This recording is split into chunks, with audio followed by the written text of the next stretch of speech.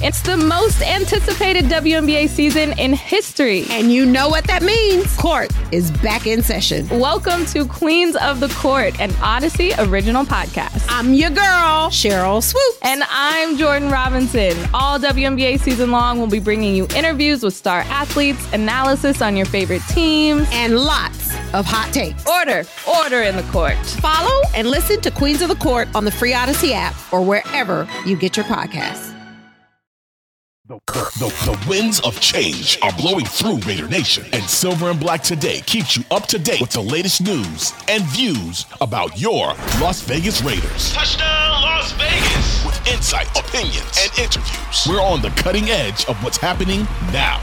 Now, with the latest on your Raiders and the NFL, your hosts, Scott Gulbranson and Mo Moton. Welcome back, Silver and Black Today, the Thursday edition. Scott Gulbranson from the NFL Combine, along with my partner Mo Moton. Make sure you follow Mo. He's the senior NFL writer up on Bleacher Report. Also, you can follow him on x.com at Mo Moton, Moemoton. I am at LV Gully, and the show is SNB Today. Make sure you subscribe wherever you get your audio.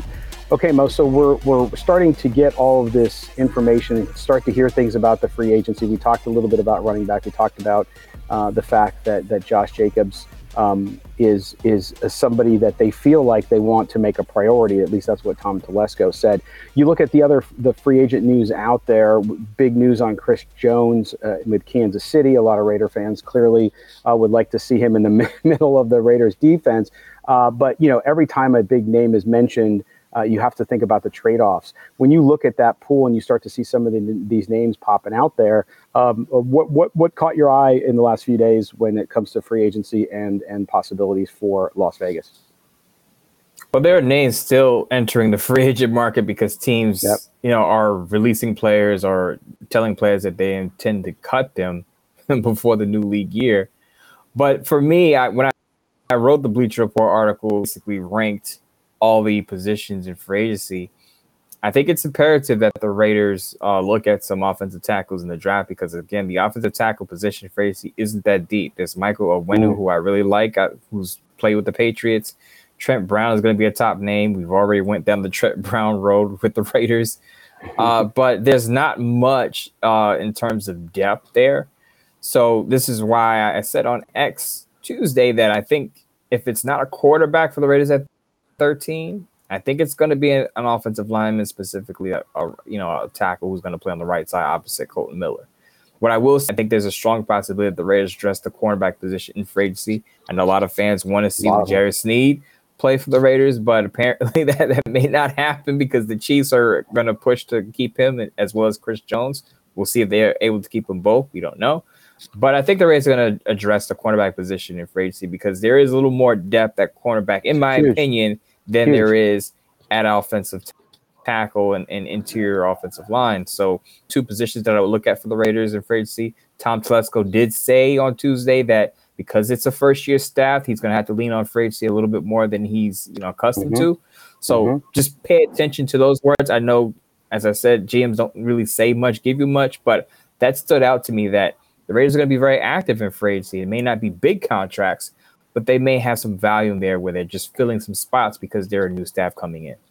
Yeah, and we'll get into a little more detail in the next episode or so, talking about that cornerback free agent market. It's huge. There's a lot of good names out there that I think are available. And to your point, I think the Raiders are definitely leading them in. And we go back to the top of the draft, depending what happens at the top of the draft. If they don't get a quarterback and they go offensive lineman, do they go quarterback second round or do they go cornerback second round? There's all sorts of scenarios there. But I agree on that. I mean, the fact that they can go into free agency and address most of those positions, like you said, some of them you can't. Defensive tackle has not been a position that they've drafted well. That was a different regime, so I'm not going to blame the guys that are there now. So we can't go on past performance because it wouldn't be indicative of what Tom Telesco's done. What he did in Los Angeles, you can get a little sense there, and he had some good players that he drafted, obviously, clearly in L.A., but he's always been a guy who's willing to add a player from the outside, and they'll have to do that. Also, for your buddies in New York, we heard Tom Telesco also shoot down the Davante Adams trade rumors, and they weren't even rumors. They were just wishful thinking by some New York media and some folks Thank goodness. In the fan groups. But listen, they're not looking to trade him. If he wanted to be traded, different story. And who knows? That could happen if he's not happy with what the Raiders do in the offseason. Who knows? But I don't think so. Clearly, we know, though, from what Tom Telesco said here at the Combine, he ain't going anywhere. That was the one thing he was really direct about, right, Scott? Yes. And there's a lot of GM speak, but he clearly said, we're not interested in trading Davante Adams, and it didn't take a grand wizard to figure that out. Right. Fighting this battle with Jets fans for probably 3-4 months. Shout out to my boy. Shout out to my guy, Boy Green. He's a friend of mine. We do it in jest, but there were some Jet fans who were really believing Davante Adams is going to be in Greens next season. Yeah. And I'm like, pause, pump the brakes a bit. Let's remember that Davante Adams is one of the biggest supporters to keep Antonio Pierce. Antonio Pierce retains his job, removes the interim label. On top of that, he's a leader in the locker room. On top of that, he's still one of the best wide receivers in the league. And on top of that, I've been saying this since December. Look at Bryce Young and what's going on in Carolina. Carolina Panthers moved up for Bryce Young, but they gave up their top wide receiver to get him. And now people are thinking Bryce Young is a bust. But what did he have around him? His best wide receiver was 33-year-old Adam Thielen. You don't want to go down that route with a rookie quarterback. You want to have a go-to pass catcher if you're going to have a rookie quarterback, or even just an inexperienced quarterback under center. You want to have your best playmaker there. And I think I've been shooting down these rumors. I know I can't do it officially because I'm not part of the Raiders, but I've been saying all along it never made any sense for the Raiders to Davante Adams. And I'm glad Tom Telesco finally came out and said, we're not trading Davante Adams, which I was like, duh, why would they? It doesn't make sense. Well, Mo, in addition to his obvious talent and what he means to the Raiders offense from that perspective, remember too, they're uncertain about Josh Jacobs. If he comes back, great. If he doesn't, fine, whatever. But Davante Adams is also a huge leader. He is, especially if Jacobs was gone, they're both good leaders in the locker room. But if you lose one of them and then you go out and get a young quarterback, and even if Aiden O'Connell won the job, he's still young. And so you need that veteran leadership in that offensive locker room and in that huddle. And that's what Davante Adams brings to. I think that's what people forget. I mean, ESPN even did a mock draft where they had him trading and then the Raiders drafting Marvin Harrison Jr. I'm like, what? That doesn't make any sense whatsoever, just because of money. And it's like, clearly you're not watching and seeing what the salary cap situation is for the Raiders, recently helped by Jimmy Garoppolo's desire to take the wrong meds. So I think that you look at that situation and you say, okay, we can put this one to bed and not worry about it. We've heard it the last 2 years. And of course, Davante last year was a little more vocal about some of the things he wasn't necessarily excited about. That was a different coach, different GM. It seems like he's in a really good place now. Right. And I think that's part of it is the people who were projecting Davante Adams to be traded on the outside, as far as like media outlets, I don't think they were following the Raiders very closely or what Davante Adams, his mood has been since Antonio Pierce took over. Now, if Daniels was still the head coach, I would say, yeah, there's a possibility Davante Adams could be traded because he may not be happy. Yeah. But once the Raiders hired Antonio Pierce, brought in Luke Getsy, who worked with Davante Adams in Green Bay, I felt like it was not a foregone conclusion, but I think it was more likely that there's no way they trade him and get rid of a big portion of their leadership, their best wide receiver. And oh, by the way, it's not really financially advantageous for the Raiders to trade Davante Adams right now because there would be a significant amount of dead cap money that they would have to hold on to. Exactly. So we'll see how that all nets out as far as if it quiets down now. Although the Raiders making news again, primarily because there are some outlets who are not very positive about the Raiders, whether it's the coaching situation, whether it's the player situation, whether it's where they sit in the draft. I think that people know that Raiders content gets people fired up. So for all of you out there, Raider Nation, you're responding to it. And so they keep doing it. And we're seeing that too. And of course, look, I look at it from this perspective. The Raiders are a really intriguing team because they seem to be close to that playoff push that they could get in the playoffs. They won 8 games last year after a horrific start. So you look at that and you say, okay, there's something to like there. But then again, the big question mark at quarterback, that's a tough one. I think people are looking at that. And until they see an answer, it's going to be hard to see some more, I think, positivity come out of the folks that report on the league until they see what the Raiders are doing and see what Tom Telesco does, right? You got to free agency's coming in the next couple of weeks. So all these moves, then you'll get a better sense for where things are going. And I think people will do. Not that it matters all that much, but I explain that more so people understand why there's negativity because of obviously the history. So Tom Telesco was very complimentary of Aiden O'Connell, praised him for taking over and basically leading an offense with a new offensive play caller after a coach in the middle of the season. Played well in the last leg of the year, was part of that blowout against Tom Telesco's former Chargers team.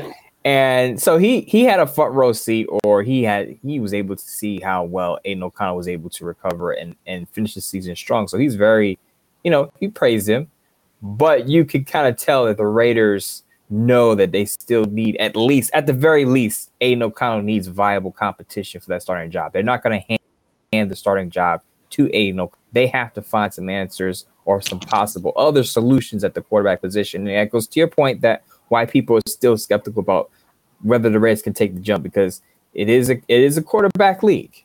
You can have a great offensive line, you can have this all-star this Pro Bowl running back, this all-pro wide receiver, but if your quarterback cannot consistently get your football team down the field, you're gonna for the most part you'll be stuck in mediocrity. And I'm not saying that's Aiden O'Connell, but you have to have multiple options just to challenge him to make sure that there's some growth in the offseason for him.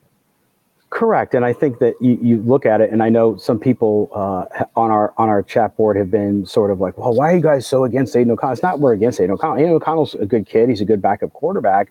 But I think talking to people here who are in scouting, talking to people who cover the league, who have much more football background than I do, all have the same view. That does not mean that you have to like it.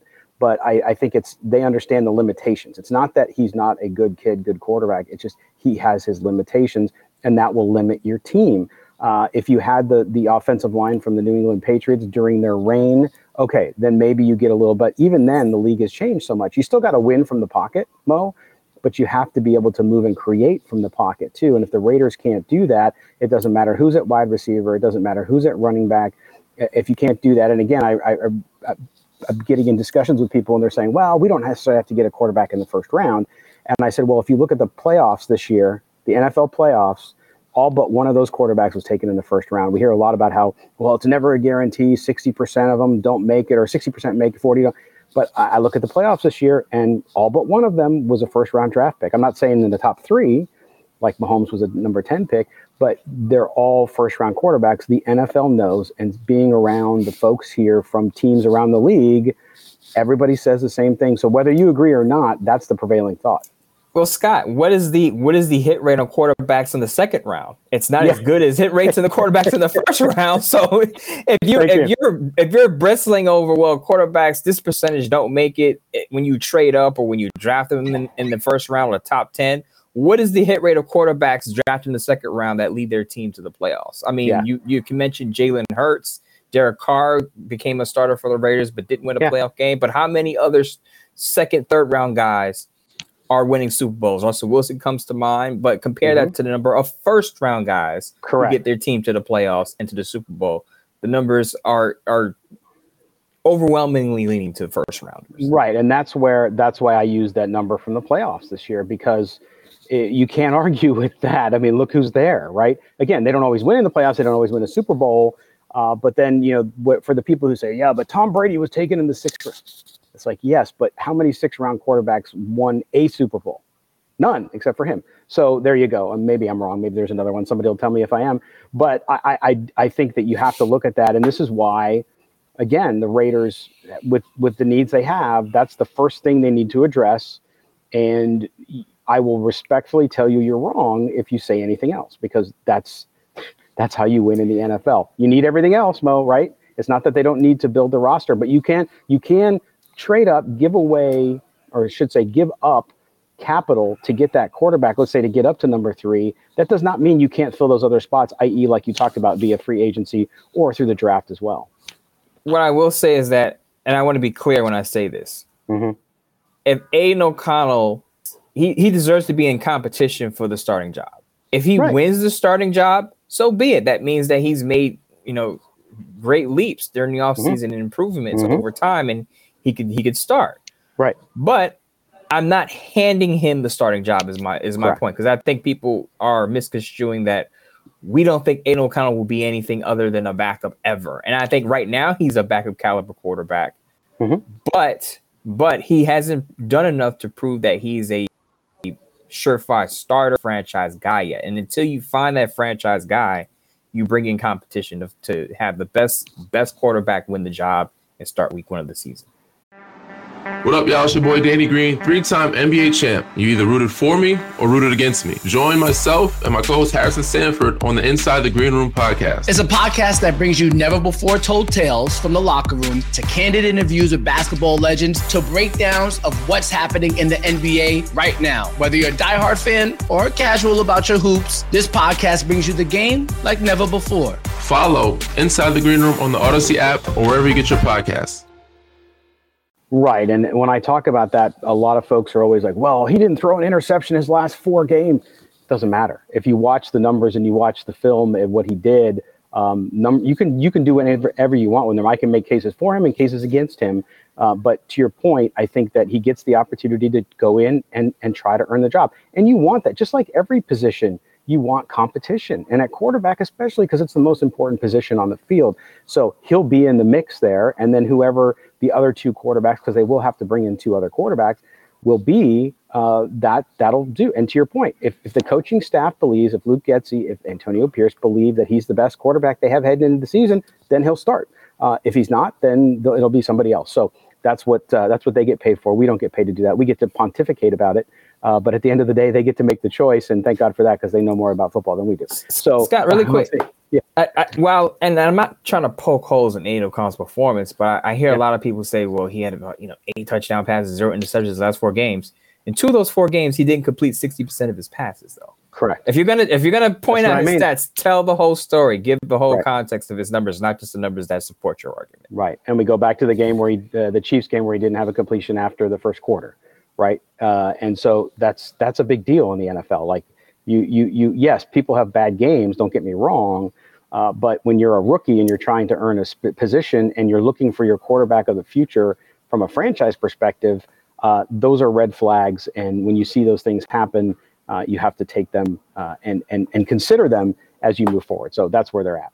But we'll see at the quarterback position what happens, Mo, because that's going to be until we figure out what's going to draft. Now, they could if they go out and they sign a free agent, if they go get a Gardner Minshew or somebody like that, then we'll have a little bit of our answer early, and then we'll start to say, well, if they went out, because I still think if they do that, Mo, if they brought him in, unless it was like Russell Wilson, which I still don't think is going to happen, but if it's somebody like Minshew or Brissett or somebody like that. That doesn't tell me that they're not going to draft a quarterback in the first round. In fact, it almost confirms it versus if they were going to go get a frontline starter like a Kirk Cousins. I'm not saying they're going to pay for that. But if they did that, then you're like, well, wait a minute. Now they're not focused on the young quarterback. They're focused on a guy who's going to come in and do it right away. So I think that we'll know more about their plan, but we won't know about the draft until that day.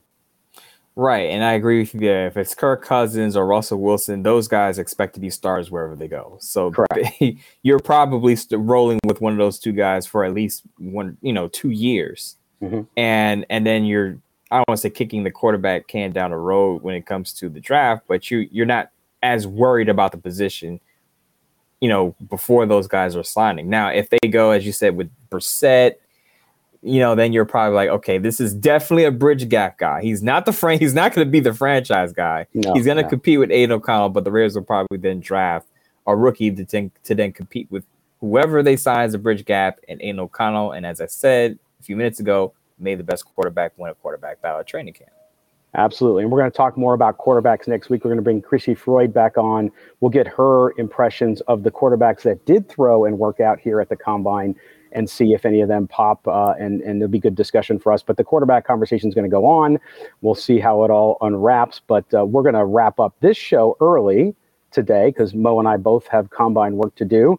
But we will get back to you, and we will do mailbag next week. So if you called in this week, from the calls that I saw, they pretty much can carry over. So we'll get you on next week. We'll have a longer segment there, or maybe even 2.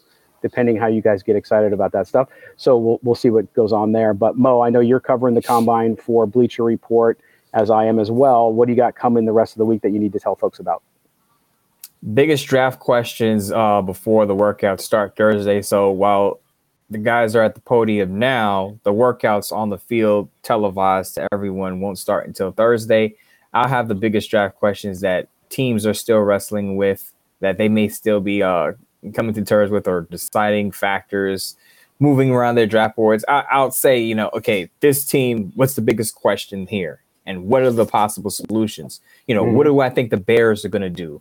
Are the Raiders really going to move up for a quarterback in the draft? I'll have my opinions on that. What will the Chargers do?